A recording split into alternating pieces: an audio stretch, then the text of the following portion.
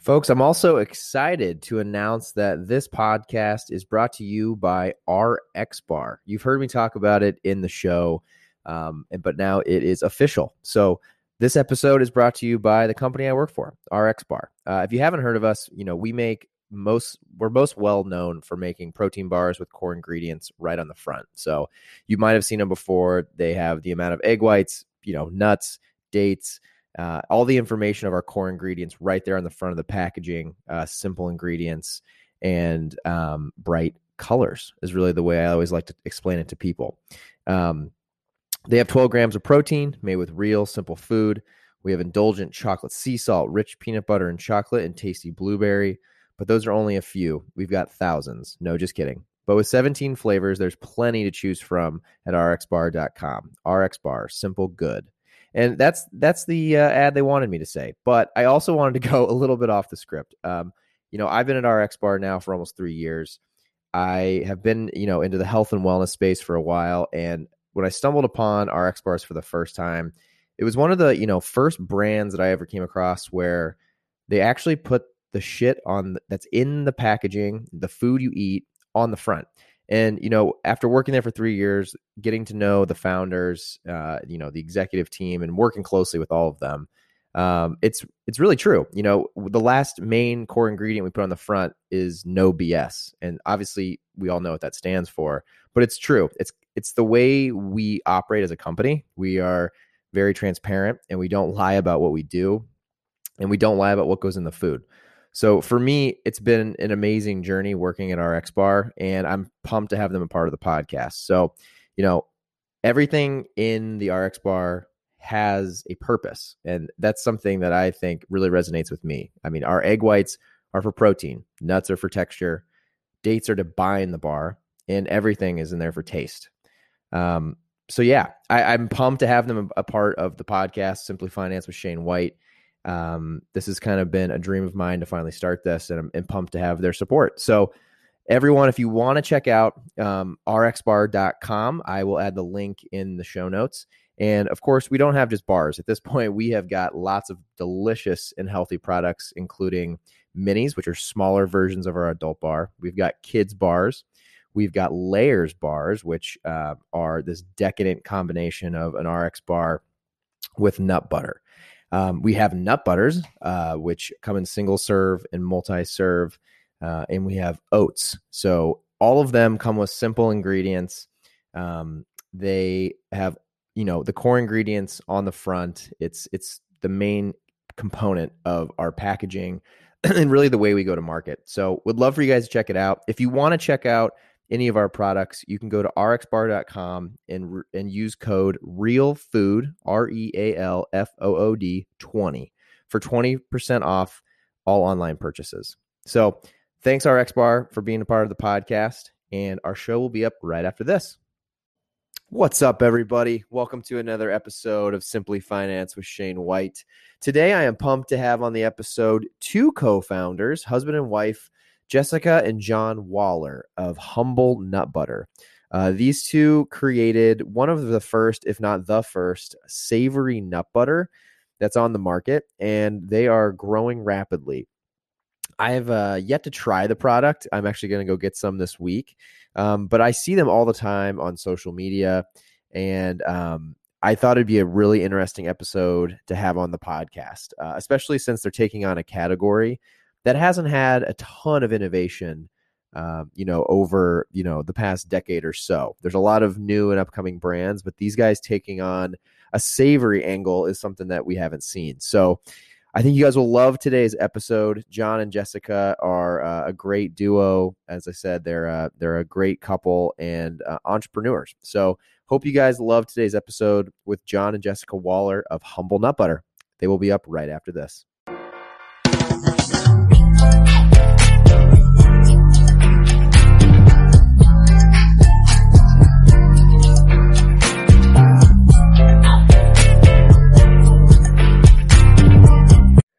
Well, thank you, everybody, for listening to another episode of Simply Finance with Shane White. I am pumped today to have Jessica and John Waller on the podcast today to talk about their brand, Humble Nut Butter. So thanks, guys, for joining. Thanks for having us, Shane. Do you guys want to give a little intro for everyone listening? Just a little bit of, where you're from, what you guys have done, and maybe just a little bit about the brand before we kick it off? Sure. We are both Midwesterners. I grew up in Michigan, spent most of my adult years in Chicago, and we moved to Minneapolis about 5 years ago. And John's also from the Midwest, but also kind of grew up in Pacific Northwest. So he has some roots out on the West Coast. And neither of us have, kind of a traditional background in CPG or food, but we both love food and products and things of that nature. So, we've tinkered around with other ideas. And 2 years ago, about 3 years ago now, we were in the kitchen, and it kind of occurred to me that, why are all nut butters sweet or plain? Sure, yeah.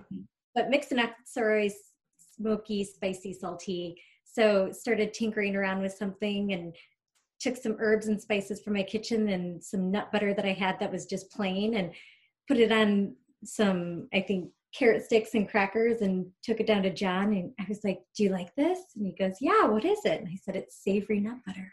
So the first batch you guys liked. That's impressive. I don't know that it was necessarily a batch. It was like interesting. Okay. But yes, many batches later, just started making nut butters in my Cuisinart in the kitchen. And then I, started thinking more about, well, I really love walnuts, so let's make a walnut butter. And I really love pecans, so let's make a pecan butter. And that's really kind of how it got started. What do you have to add to? Yeah, as Jess said, I was born in Iowa, and then I grew up in Washington State. So I spent basically sixth grade until I graduated high school in Washington State. Then went to college at the University of Kansas, lived in KC for just under 4 years after school, moved to Chicago, which is the best decision I've ever made in my life. Love Chicago. That's where I'm at. Yeah. Great city. We love it too. I met Jess there.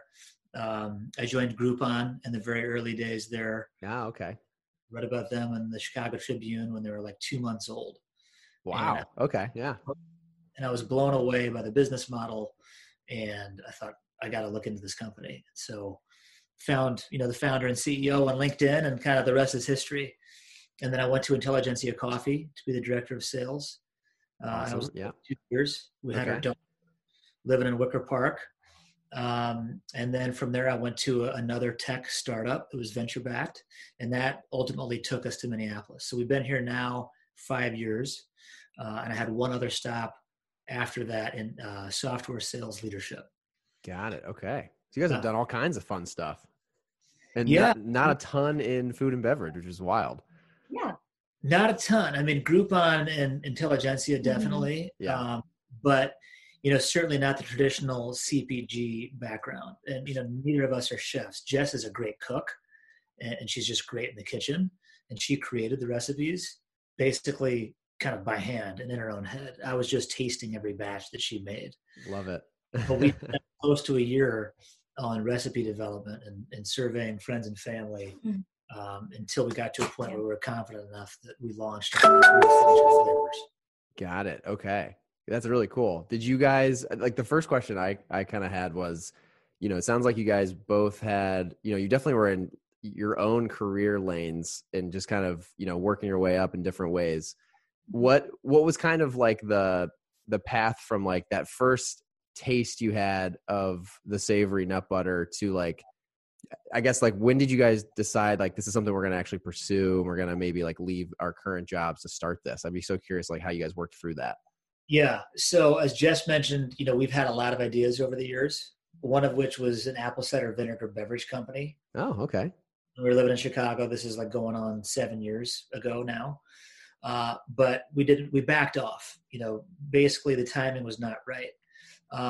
And, we've had great careers. It's gone well. We've learned a ton, collectively we've worked for 11 companies, Oh, wow. Across our careers post-college.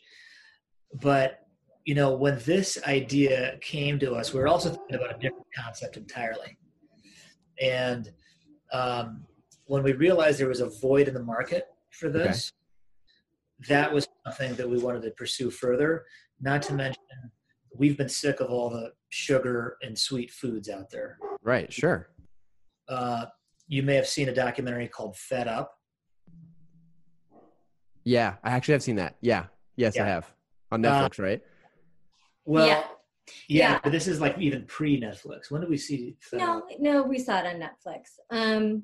I mean, yeah, so for people who are listening or watching who haven't seen it, it's basically a documentary that looks into how sugar has made its way really kind of into the food stream and everything, and how it's not just sugar and it's high fructose corn syrup. And it really kind of spoke to me because I was born in 79. I grew up in the 80s and 90s where, you know, everything was fat-free, low-fat, non-fat. And that's just kind of what we thought was like healthier for us. And sure, yeah. Fast forward to everything we know about food today, you know, taking fat out of foods was just replaced with sugar and other additives and things to make it taste palatable, which is worse for you than the fat. And so, and I have also been a big proponent and I'm a big fan of Michael Pollan. I don't know if you've read any of his books. No, I haven't. So he wrote Omnivore's Dilemma and a bunch of stuff in Defense of Food. I read In Defense of Food when I was kind of in my mid-20s, and like a lot of, you know, mid-20s girls, I was like eating meal replacement shakes and Zone bars and things like that. And basically In Defense of Food kind of goes through a lot of, you know, the pop culture history around food marketing and what could be called food, what couldn't be called food, some of like, you know, the inner workings behind how did our food pyramid get structured to say like you should be eating mostly grains. And I was gonna say grains at the bottom. Yeah. Okay. Yeah, and I just found it fascinating. And basically at the end of the book, his whole kind of premise is eat food, not too much, mostly plants. Like it is simple.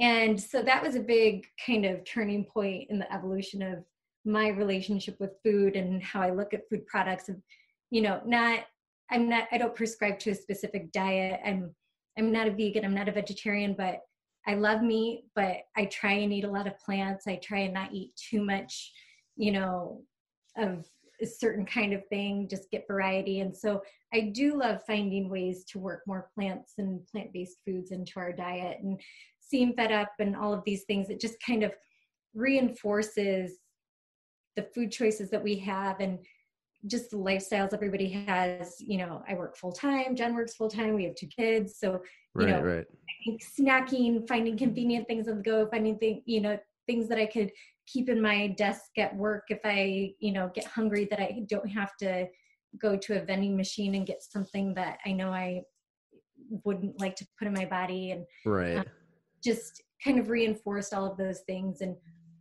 so many of the snacking options in particular are either sweet, they're all, you know, granola bars and, you know, mixed nuts and dried fruits and things like that. And a lot of the things that are savory are either meat or cheese. So right.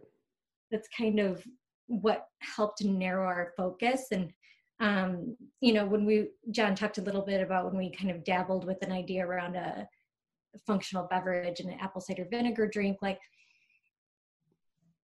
this idea for us, I think it really kind of formed itself because it solves a problem. Yeah. Right. And I feel like it's really the right product at the right time where, you know, people are more just knowledgeable about what they put in their body. They want less sugar. And, you know, I think it also was reinforced to us because I was like, I don't know if people are really going to like this. I don't know if people are going to get it. Like, do other people want savory nut butter? And when we launched in June of 2018, we did farmers markets in the local Minneapolis area. Oh, love it. Yeah. Like, wow, why has nobody else thought of this? I love this idea. Like, so I think we've gotten enough feedback from people to also see that it's a need that other people want filled too. Yeah. So I decided to go all in. Basically June of 18 is when we launched at the local farmers markets. And so our go-to market strategy was just take them to the markets, Get people to vote with their wallets. So we did that for 6 months from June of 18 to December of 18. We did 23 markets. How'd you guys do farmers markets in Minnesota in the fall and winter? I feel like that would be a challenge. Yeah. Tense.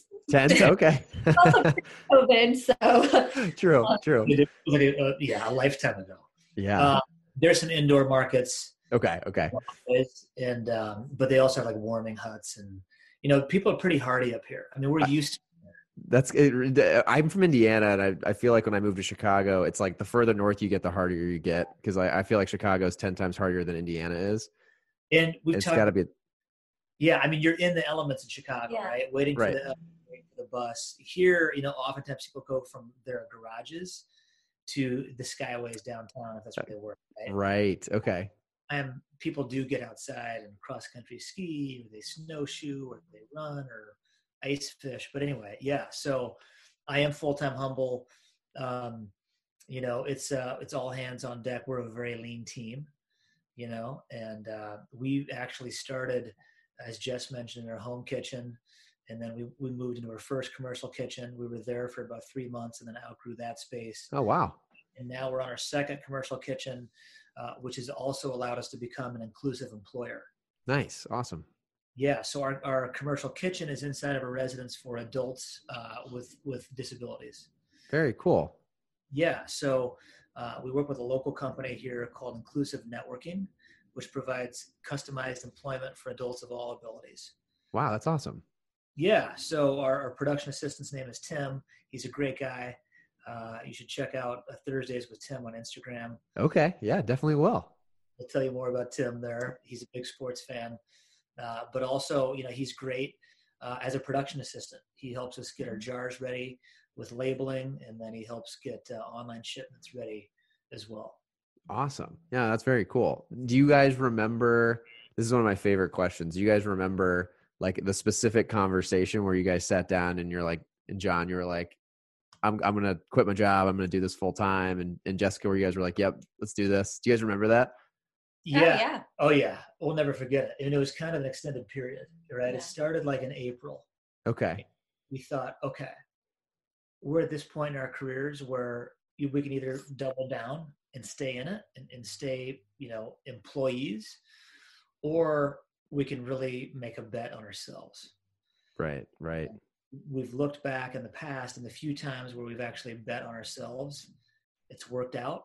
I left my first company, in 2009, recovering from a recession, and moved to Chicago without a job, and things worked out. So I think had we been younger with less experience, we probably wouldn't have had the guts, or perhaps the craziness, or the desire, call it what you will, to leave the conventional path to do this.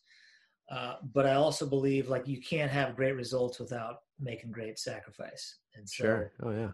We're still, early and new on this journey, but we're growing 150% year over year. We're getting new retailers. We're increasing online stores. We've got innovation in the pipeline, and it's working, but we're doing it brick by brick.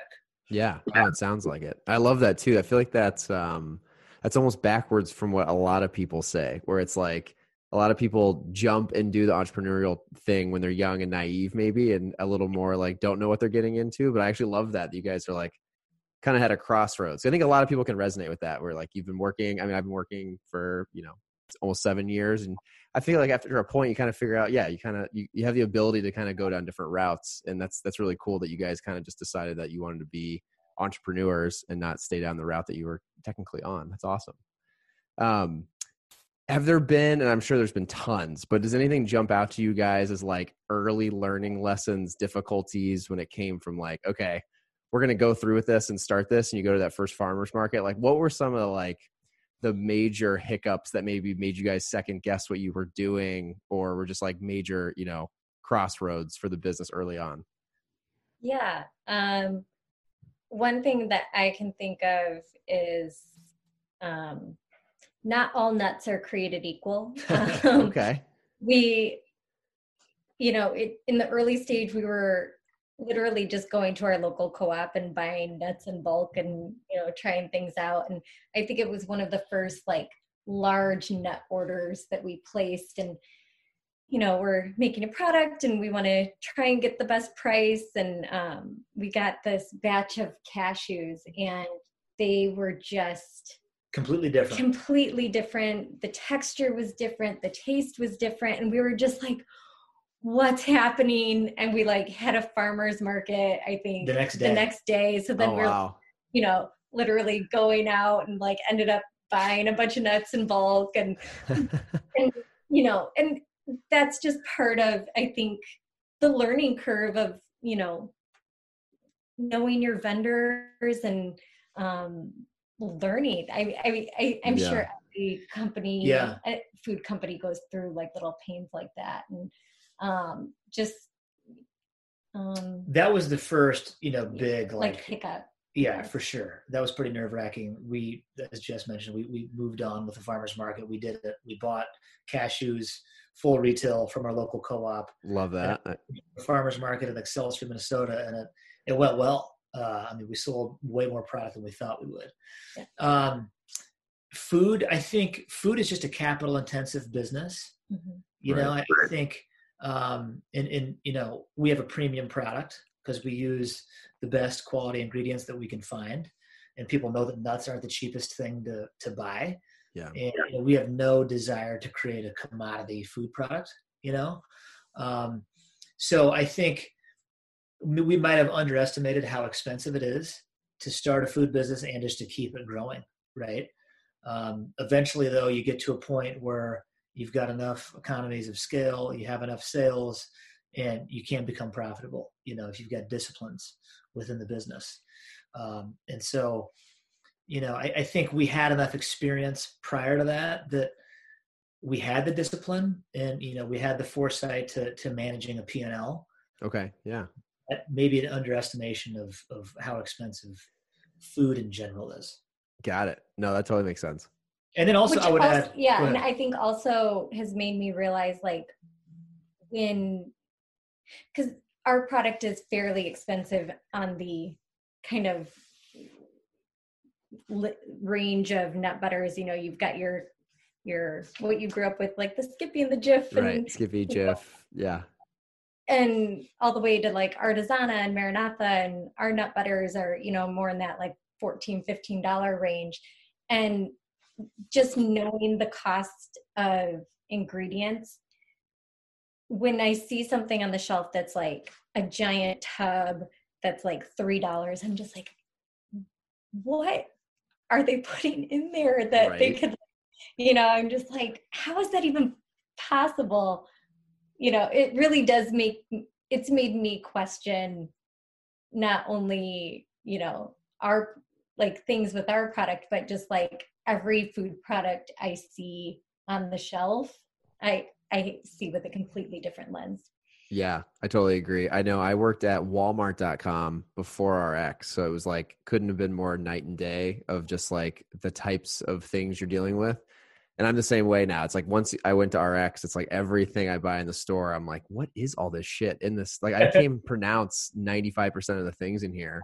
I think one of the things that I thought was interesting as I was trying to research and learn more about your guys' brand was, you guys just hit on it, but was the premium price point for you guys. And obviously with my background at RX and I work in finance, I was curious for you guys, how did you guys, obviously you kind of put yourself there by wanting to have a very premium product, which totally makes sense. Has there been, for people who are interested in starting a food business that listen to this podcast, has there been challenges with being in the premium end of the spectrum on the shelf? Has there been, I guess, what are some of the pros and cons for you guys? Because I know my own personal experiences, but I'm really curious to hear you guys, your perspective.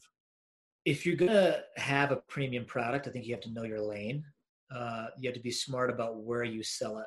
And what those customers are doing at the store, right? Sure. And where they're going to shop. So, we've been intentional with every single store we've gotten into. From the farmers markets, we got to the local co-ops.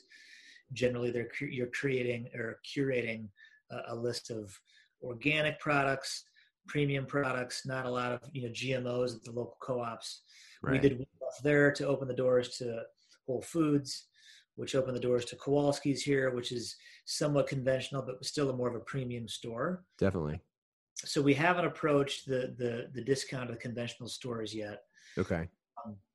And I think, everybody preaches authenticity, but, if you're going to claim to have a premium product, obviously the price will reflect that, but the ingredients have to match that as well. Definitely. So buying certified organic herbs and spices and nuts. We don't have those certifications yet. We will soon enough. Once we outsource to a co-manufacturer, we'll have those certifications. Okay. Yeah. So yeah, it's a combination of ingredients, packaging, and the place where it's being sold. Got it. Okay. But not everybody. So, we see premium as being an advantage. There's advantage in differentiation, right, for sure. But also at places like Whole Foods, people that shop there generally are, they're well-informed consumers, right? They're definitely spend a little bit more if it means it's going to impact their health. And they might be a little bit more curious when it comes to their diet, right? So, and I'll just add to that I don't think we set out to be like, we want to make a premium, like high-end nut butter. Like, I would love for it to be more affordable and be more accessible to a larger audience. But it's just, and this is kind of part of our learning process in this whole journey, expensive, quality ingredients are just expensive. So right, for sure. It's premium because of the quality of the ingredients. But I don't think we set out to like, oh, let's create a really expensive product. It just kind of happened that way. Yeah. I also think, though, our priorities in this country may be a little out of whack, right? We place value on certain things and we devalue other things. It also, we used to make this comparison all the time when we could actually sample. Oh, right. The good old days. The good old days. Someday we'll get back there. But, we'll sit down, in the normal world at a restaurant and spend $12 on a glass of wine that we finish in 20 minutes, right?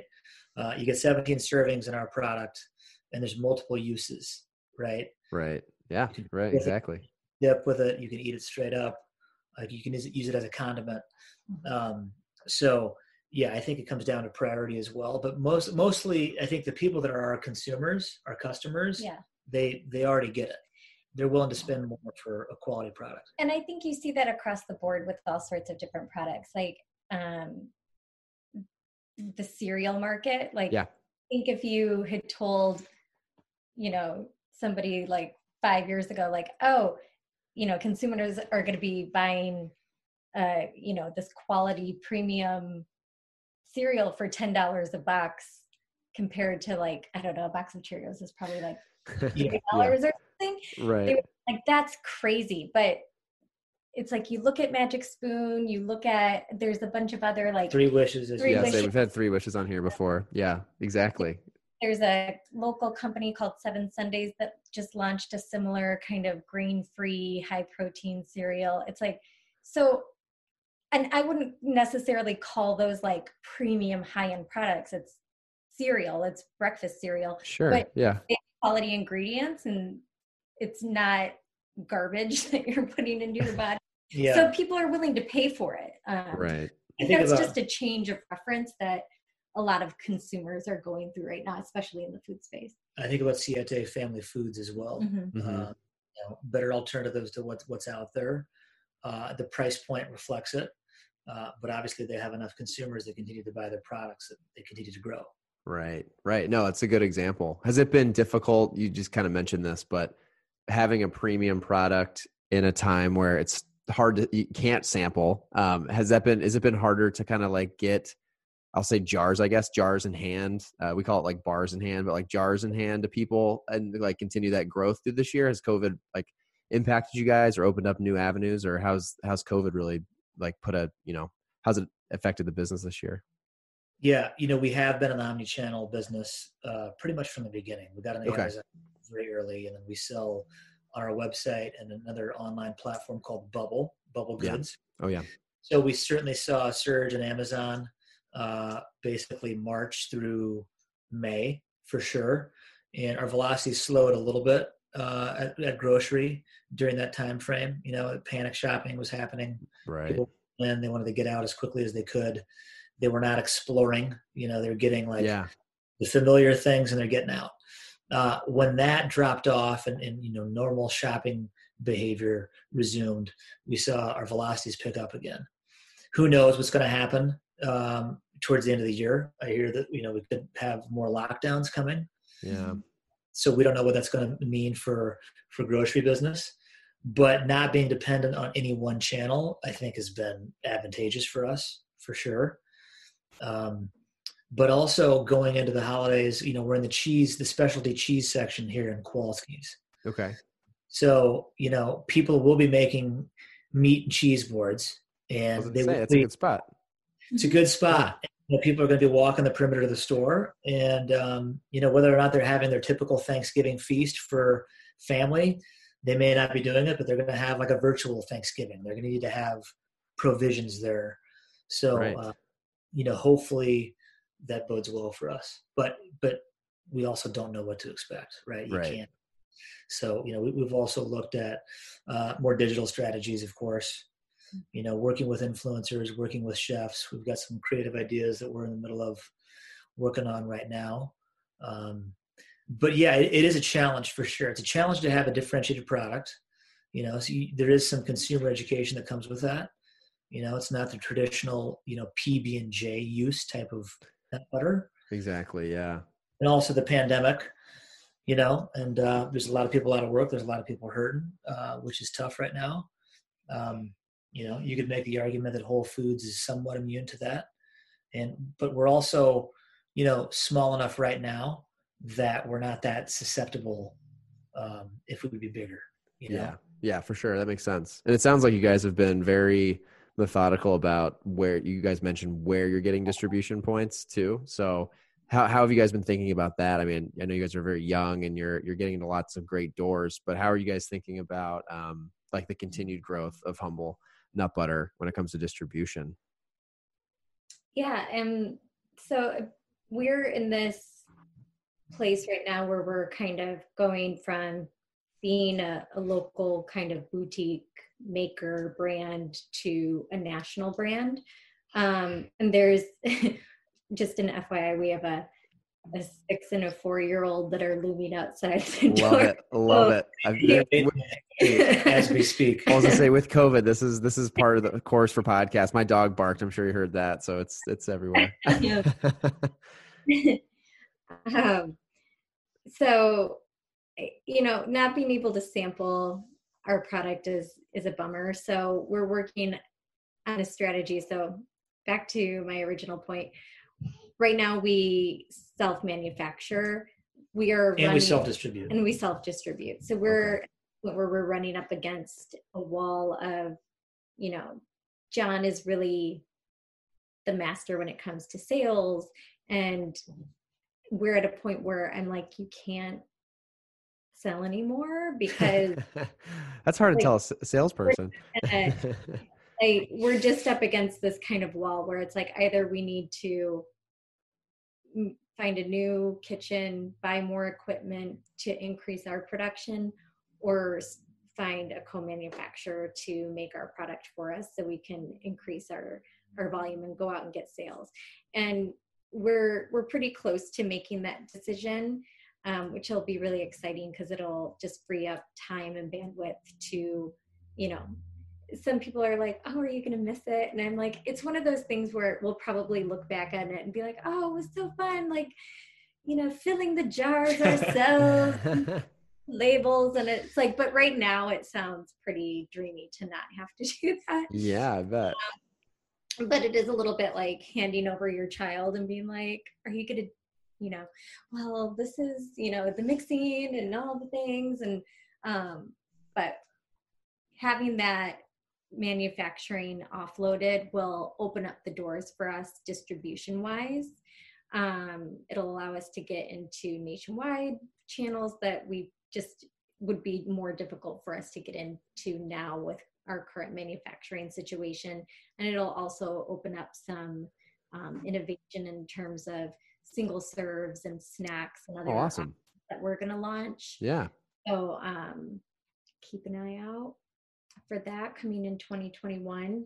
And I think really our new products and our increased distribution will really drive our sales strategy in the next 2 years in terms of what aisles we appear in, what kinds of brick and mortar we appear in, trying to crack that, nut for direct to consumer.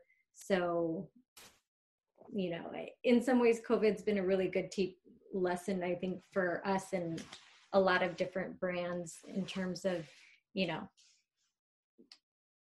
it's not good to have all your eggs in one basket. So. Right. Yeah, 100%. Well, and you guys are on Amazon, your own website, and growing distribution in store. So it sounds like you guys have a nice spread across the different omni channels. So that's fantastic.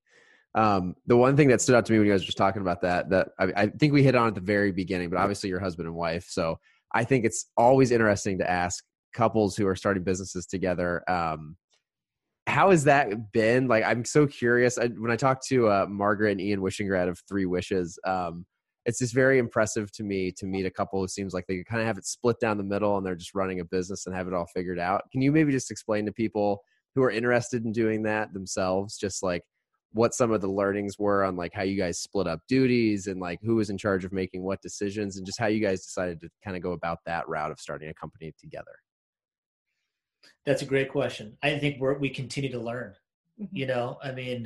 We've been together a long time. We know each other really well, but we've never worked together on a startup that was created from nothing, right? Right. Oh, yeah. You learn a lot about yourself and you learn a lot about your partner throughout that process. Jess and I definitely have overlapping skills. I think we think about the brand and marketing and sales through the similar lens. Jess tends to be a little bit more analytical than I am. She's a learner. She's a tinkerer. She's also really creative. She plays the cello and she created the recipes. Yeah. I kind of go into like execute mode, right? Okay. I have a lot of lists. I like to get after it, right? I want to hit goals. And part of that is just how I'm wired. Part of it's because I've been in sales for now 15 years, right? So in terms of dividing and conquering, that's also, it's kind of a daily thing. Yeah. I almost feel like it's a lot like parenting. In a way. It's like you have different roles, you have, different strengths. It's really hard, keeps you up at night. It's really expensive. Lots of similarities. Things where, I don't know. I would definitely say it's not for everybody, but it works for us. And I think, before we had Humble in our lives, a lot of what we would talk about with each other were our jobs. So it's just kind of taken that place. I think probably the hardest thing about it is, if you have a bad day at work, right, you can really like vent about it. It's not like there's no like separation between work and home.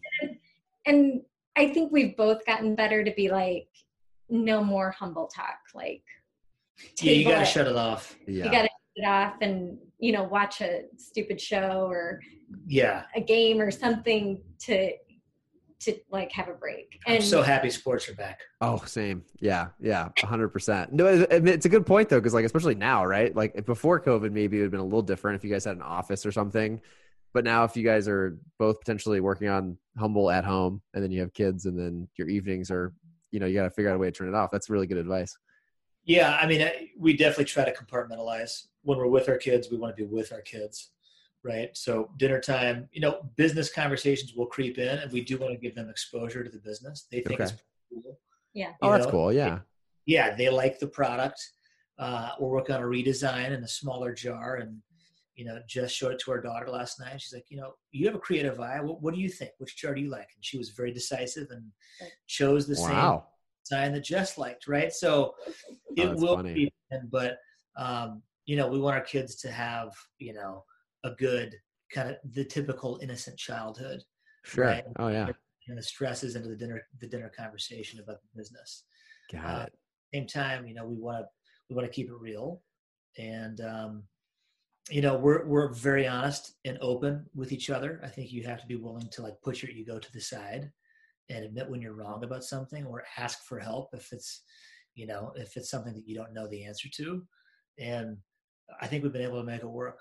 And I think when we get to a point where we're fully scaled and, we're both in the business full time, we're going to see dramatic growth, because, we've done all this basically with, 1.5 people. Yeah. Just right. A full-time job. Right. So it's impressive. That can be a lot to juggle. Yeah, for sure. Do you guys are you making plans soon-ish to make that jump, Jessica, or are you trying to figure that out still? Are you guys waiting for a certain point? Yeah. How does that all work? How do you guys think through like the future steps for hiring a team and growing the business that way? I can't say a whole lot. Sure. Yeah. 100%. I get it. Yeah, absolutely. Yeah. But we've got grand ambitions for sure. There's a lot that we can do, with Humble for sure. We'd love it to be a platform brand. And I think we have enough years under our belt as consumers, right? Like started eating Handy Snacks, and then, we ate Wheat Thins and Hot Pockets, and then started getting, a little bit smarter about what we consumed, and we asked more questions, as consumers. So I think with that lens, that will drive a lot of our innovation. But yeah, once we can actually build out a team, I really enjoy leadership. I studied it in college. I've done it for 12 of my 15 years. I am an extrovert. So the idea of working together with a team is really exciting to me. I feel like this has probably been the hardest stage of the business thus far. Got it. Okay. Yeah. I heard one person refer to it as a knife fight. And that's kind of how it is, man. It's just hand-to-hand combat. You're building it brick by brick. Right. Eventually, when we have enough momentum and revenue and resource, we can build a team and have really explosive growth. Yeah, that's exciting. Yeah, lots of good stuff. Do you guys plan on, and you don't have to share anything you don't want to share, but are you guys thinking about other categories at all, or just innovation in general in the same category? How are you guys thinking about just like, because I personally love the name and just like the overall like mission behind your guys' brand. So originally when I read up on it, I was like, oh, this is a great idea. I can totally see how you guys can make this into a broader thing, but totally curious where your guys' thoughts are there. What I'll say is I envision the nut butters as like the trunk of our tree, and there'll be many branches and leaves off of it. So I always see our savory kind of flavor profiles, plant-based protein as being the thread that connects everything that we do in the future. Okay. And transparent ingredients. Yeah. Love that. Okay. Very good. No, it makes sense. Are you guys, I guess one thing I'll kind of back up a little bit. One thing I love to ask on here, especially with earlier stage startups, is just the concept around, and it's funny, since I've had a lot of different types of entrepreneurs on here, everyone's had a little bit different answer to this, but how have you guys thought about just in general, like bootstrapping versus raising money or fundraising? And I don't know what you don't have to share anything if you're working on stuff, but just curious, like your general concept and theory on like how you guys are trying to go about that side of running a business. Yeah. We've bootstrapped, for the majority of this journey. We've had a few friends step up and help, which has been great. And now, we're in the middle of our seed round, actually. Oh, exciting. Nice. Yeah. So that came on the heels of this accelerator called Impact SKU, which is a great program. They did a great job adjusting because of COVID. It was all virtual. And then that culminated with Jess pitching at Twin Cities Startup Week. Oh, nice. And so we're making some great progress with the seed round. That will enable us to outsource manufacturing. Some of that will go towards staffing, some sales and marketing, and R&D. And there's a number of ways that you can fund these things. I think we're relatively agnostic. We're too early for venture or private equity money. But there's plenty of angels or family offices that that I think would be interested in something like this. And so those are folks we're talking to. And I think if we're disciplined and smart with the capital we do raise, eventually the goal would be to, have enough of margin that you can reinvest in the business. Right. Okay. Yeah. If not, if we see an opportunity to court more investors or strategics at that point, because it makes sense at that stage, we're open to that as well. Mm-hmm. Got it. Okay. I don't think there's any right or wrong way to do it. If I had a trust fund and could invest a large sum of money into it and grow really quickly, I totally would. Yeah. Okay. John and I also say, like, if someday, like, Humble Nut Butter takes over the world and, we become like the brand we think we can become, like, we would have a goal of wanting to invest in and help truly new startups, because I think something that has been kind of not discouraging, but it's like you just hear it all the time of like, oh, well, we invest in early CPG, but you have to be doing $5 million a year before we'll even look at you. And it's like, okay, well, how then? Like, I don't consider that. I don't know. Like, it's like an arbitrary number. You mean kind of? Yeah.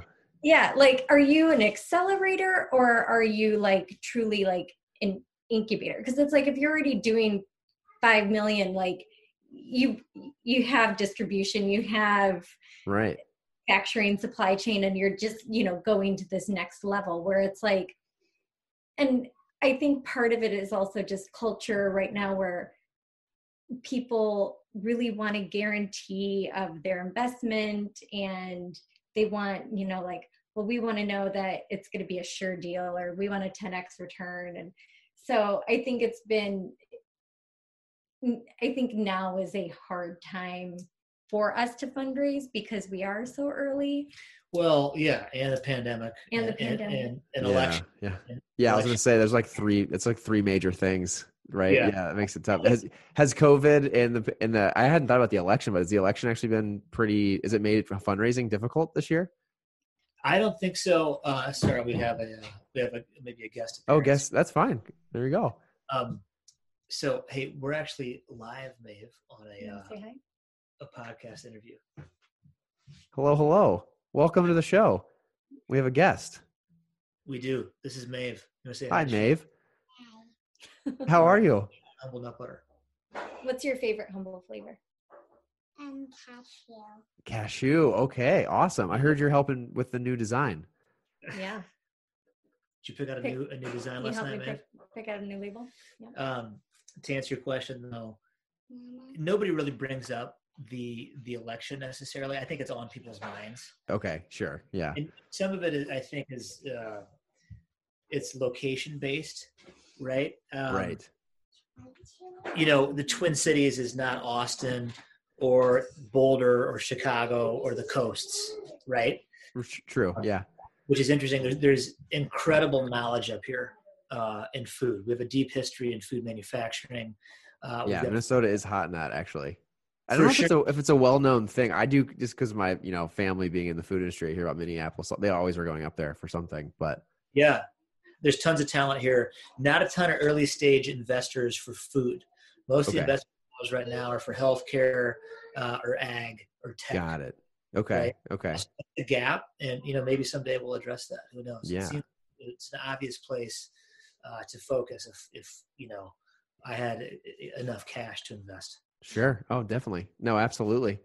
Did you mentioned earlier, the one other major thing I was curious of is you guys are omni-channel, you're on Amazon, you're in e-commerce. Did you guys partake in Prime Day, or have any of those? Was that like a major mover for you guys this year? Just because it's a recent topic. I've been talking to a lot of people about how their Prime Day went.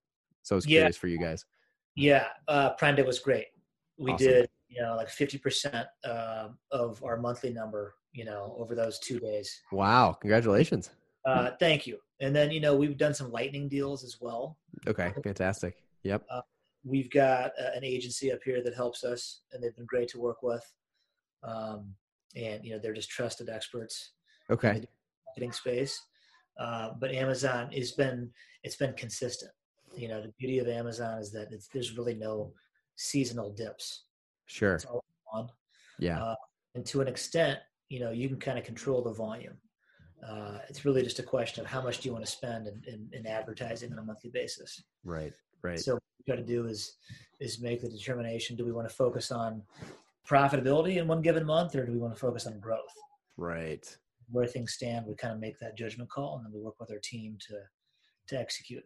That's awesome. That's very cool. No, congratulations on that. I know there's been a mixed bag of how Prime Day went for everybody, so that's awesome to hear. Really, the last couple questions, I think the one we've kind of hit on a bunch of different pieces of it, but I love to ask entrepreneurs on here. For anyone listening, who wants to start, whether it's a food company, a beverage company, or just any sort of company, what do you guys believe is the most important step of just going 0 to 1 and actually going forward with the idea? I love the idea of a farmer's market in a normal world. It's one thing to have a great idea or a beautiful pitch deck or a design. It's another thing if actually strangers will spend money on it. So sure. I would encourage people to get out of their comfort zone, and but also you don't want to spend too much time in risk getting paralysis analysis. Okay. Sometimes you get out there and see if strangers will buy your product.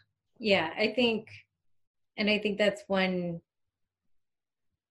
balance John and I have. I think I probably would have tinkered with recipes for another 6 months to 6 years. Okay. Yeah. Just it's good. This is it. Let's go. And I'm like, okay. So yeah, but it seems like a good balance that you guys have too. I can tell that's definitely where you guys have the yin and the yang with business is, because if you had two people who wanted to spend 6 years on it, you guys would be far away from launching your first product, right? Right. I'm also the chief idealist and she's the chief pragmatist. Got it. Okay. Yeah. Important balance. It is.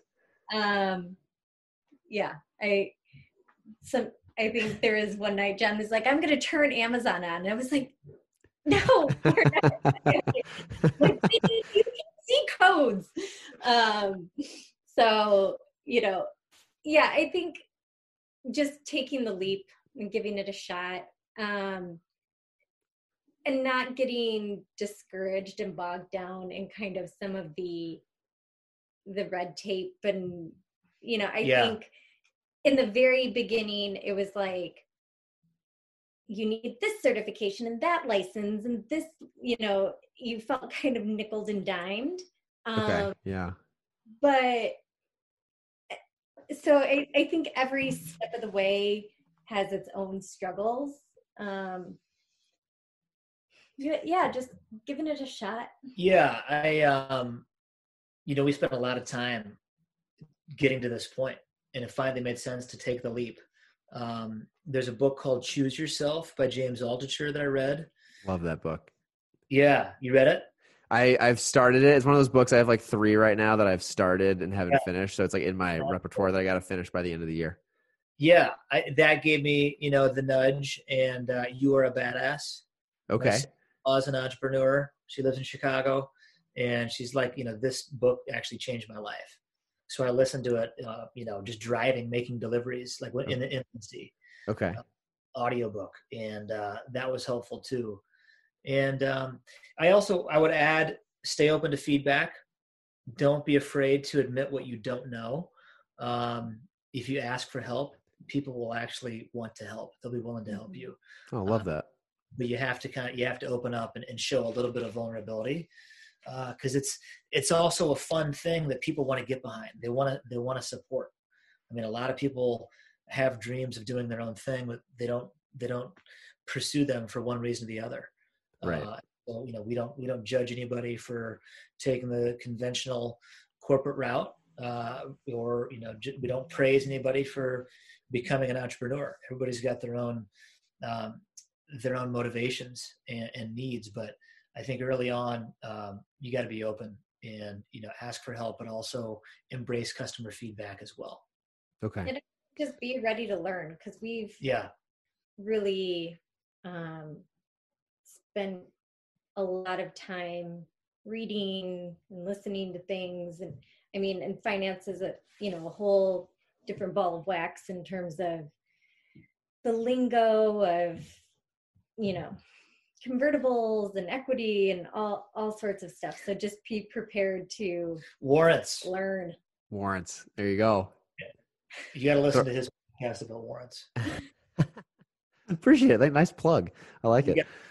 No, yeah. I mean, there really is. And I think what's interesting is, from my experience of just coming to a startup company and a little bit later in the game, because they were already in the close to acquisition phase, and then hearing, you guys and other people's perspectives and stories, it just seems like there's got to be a point where you just try it and jump, and knowing you're not going to know everything, if not even most of it. Right. And it's like having that humility to ask the questions and do the research and figure it out. I think I was actually reading something the other day that hit home to me. It made a lot of sense, where it basically said, most adults don't know everything about I forget the exact wording, but basically it was saying that, like, even people who have been executives at major companies, if you talk to them, most of them will tell you, like, they don't know everything about what they're doing. They're still learning too. So it should give people confidence that, not that they're not going to fail at whatever they want to start, but like no one knows no one knows the answer to every angle of anything they're working on or business they're starting. So.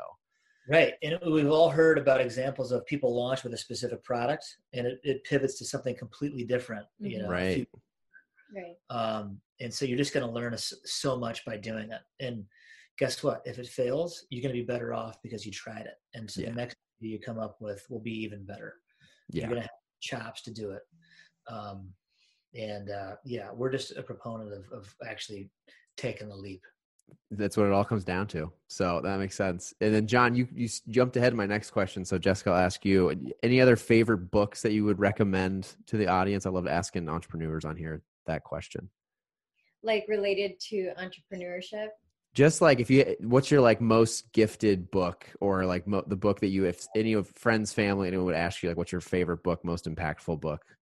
Well, see, I'm much more of a magazine reader than books. Like when it comes to, I recently read the book Untamed by Glennon Doyle. And even though that's not like specifically like business related, I think it was, for this point in my life and like the struggles we're going through, and like, it kind of talks about living through your imagination, which I think for entrepreneurs could be a really, kind of touching thing to read about. So I'll give that book a plug. And then I read The Atlantic magazine is always on my nightstand, and like Better Homes and Gardens, because I like to be crafty. Love it. No, and it's funny. It's funny. I've gotten this before. People are like, they feel bad if they don't have like a business book, but I'm like, some of the best suggestions are like outside of that. You know what I mean? You got to have other sources of creativity. So I like it. I've spent years reading business books or self-improvement books. So I want to actually start reading more fiction. Okay. I got 2 more books for you. Let's go. Let's hear them. Of business and entrepreneurship. Shoe Dog by Phil Knight is amazing. That's on my list. I haven't read it yet, but that's been suggested on here quite a few times. Has it? Okay. Yeah. I wanted to bring something fresh. Okay. You Are a Message. I have not heard of that one. It's an incredibly quick, fast read. I think it's the author is Prof G. Okay. It's a marketing book. Got it. You Are the Message? You Are a Message. A Message. Okay. Got it's a fast read. It allows you to think about how you should communicate with your customer. Yeah. Oh, wow. Okay. Got it. I'll link that one. We'll give another plug to a fellow entrepreneur in Phoenix, the store Noons. Yeah. Noons. Where you can pick it up if you're in Phoenix. Okay. Love it. Oh, they actually have the book. Yeah. That's where we got the book. Noons. Yeah. Okay. Awesome. Purple Cow is great. I mean, there's a lot of books. Purple Cow is great too by Seth Godin. I have not read that one, but that's on I know I have like a laundry list of books that I'll probably never get to. That one's on the list. Okay. Very good. Love it. Those are great. Thank you. If you don't have any children yet, Shane, I would say read as much as you can now. Okay. Good advice. Has some really excellent content. Mo Willems, excellent author. Yeah. Mo Willems. Okay. I was gonna say I had a guest a few episodes ago who actually sent me a Dr. Seuss book. That was like the first Dr. Seuss suggestion I had on here. That was this one book he suggested, and it was actually really good. I had never read it. It was "Oh, the Places You Will Go," Nice. which Yeah, was great. I hadn't read it. I read it, in 10 minutes. It was great. That was very. It was a good suggestion. Oh, now my dog's joining. So the last major question I wanted to ask both you guys, just from like an entrepreneurial standpoint, is John, you hit on it earlier. You said you're a list person. You guys have to have, between Jessica working a full-time job and John running the day-to-day, must be a million things going on between your careers, Humble, kids. How do you guys keep track of everything and prioritize what's the most important? Like, do you guys use paper and pen, notebook? Do you have apps you use? Like, what are the tools and tricks that you guys use to kind of keep your life in order? Calendly is a great, you and I exchange. Yes. Yep. Calendly. So I just started using that. So I'm pumped for that. That's probably what takes the most time to get someone to say yes to come on, to then getting them scheduled, is like the 10 back and forths of sharing calendar times. So I stumbled on that at Calendly. Yeah, definitely a great resource. The entire G Suite, we use. Yeah, I think Google Drive for us is what's great about it is it's just easy to use. It's free. And right. You can yeah. And then, the apps on your phone or you're on your computer. Yeah. And we're always moving in different directions. So that's been great. I do just I like to read a book, like the physical book. I'm the same with a notebook. Okay. As well. And so that allows me to focus, I think. But, neither Jess or I are like super rigid individuals. Maybe she might actually disagree with that offline. She might be rigid. I don't know. We'll find out. Let's see how well we know each other. But our priorities, we know that they will shift in a daily basis, right? Okay. I mean, there's going to be, obviously fundraising is a massive priority. And so that's been a big priority for the last 3 weeks. So that will dictate most of our time, followed by sales, sales cure all, right? And then, so that means the other, more administrative things or even marketing related may take a back seat. So it's generally kind of the rhythm that we use. Mm-hmm. But also every day is an adventure. And so you have to embrace the journey in this world. Got it. There's a lot of things that are just out of your control. Like you can't control a pandemic. There's a major shortage of glass and plastic jars. Who knew? Yeah, who knew? You can't control that. Yeah, for sure. Okay. You got to be able to roll with it. Some things anyway. Yeah. No, that makes sense. I think this experience has actually made you less rigid. Okay. Because interesting. Yeah, like there's so many things every day that just parenting has, I think, made me less rigid too. Like you have to learn to let go as a parent of a 6 and a 4-year-old. Got it. I don't know where they get it, but they have strong wills. So and they don't have calendars, right? Yeah, no.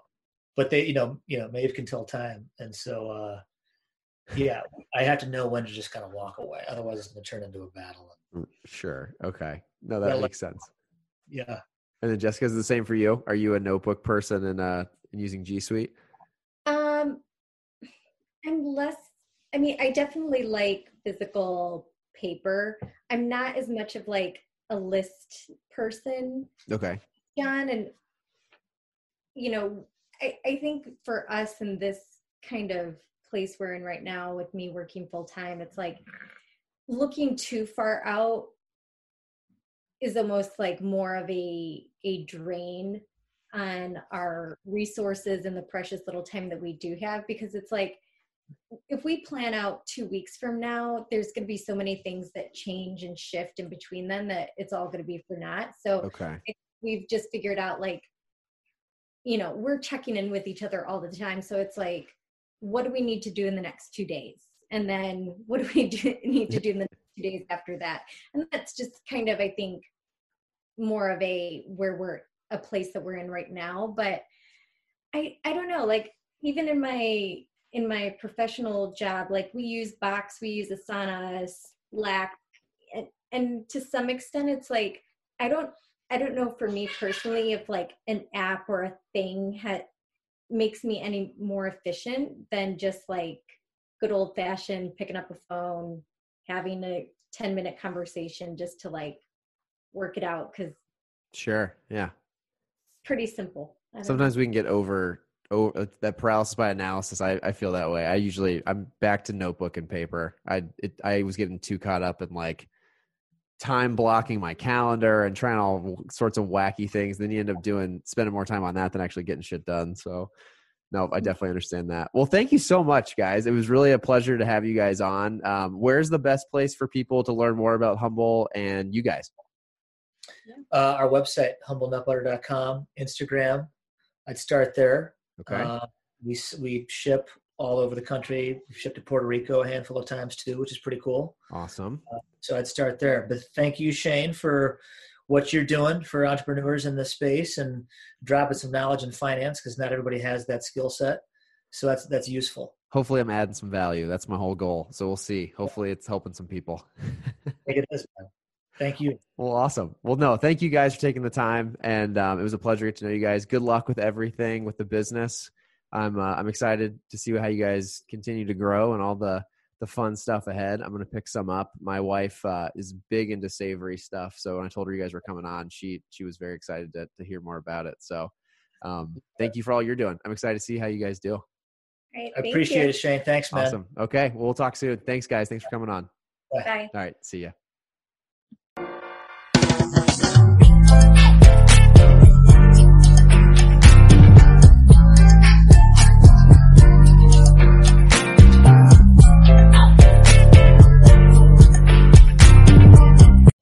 Thanks, folks, for listening to another episode of Simply Finance with Shane White. Hope you guys loved that episode with John and Jessica Waller of Humble Nut Butter. In today's show notes, if you go to the bottom, you'll see a few links. And as always, I just want to remind you of what's in those. If you want to check out Humble Nut Butter, I've added links to their website. And you can also find them on social media, Instagram, all the normal spots. And I've linked those below as well. I've added links to the books that they recommended in today's episode. And then, as always, the few that I always want to remind you guys of, if you're interested in getting, started with your investing journey and you don't know where to start, there's a few links below what I just mentioned that will be great places for you to start. The first is the Robinhood link. This is the platform that I use for all my investing, as all of you know. And it's a great place to start with, minimal money, free transaction fees. There's no transaction fees. And they're not a sponsor of the podcast, but I love talking about them. I love their product, so give them a chance. If you don't know what types of companies or which stocks in particular to invest in, you can check out the COVID stock market rebound tracker. This is still the tracker, that I started at the beginning of this podcast that you can check out with the stocks that I'm invested in, the ones that I'm keeping an eye on, and anything new that comes up on my horizon, I'm sharing with all of you guys for free. So give that a shot.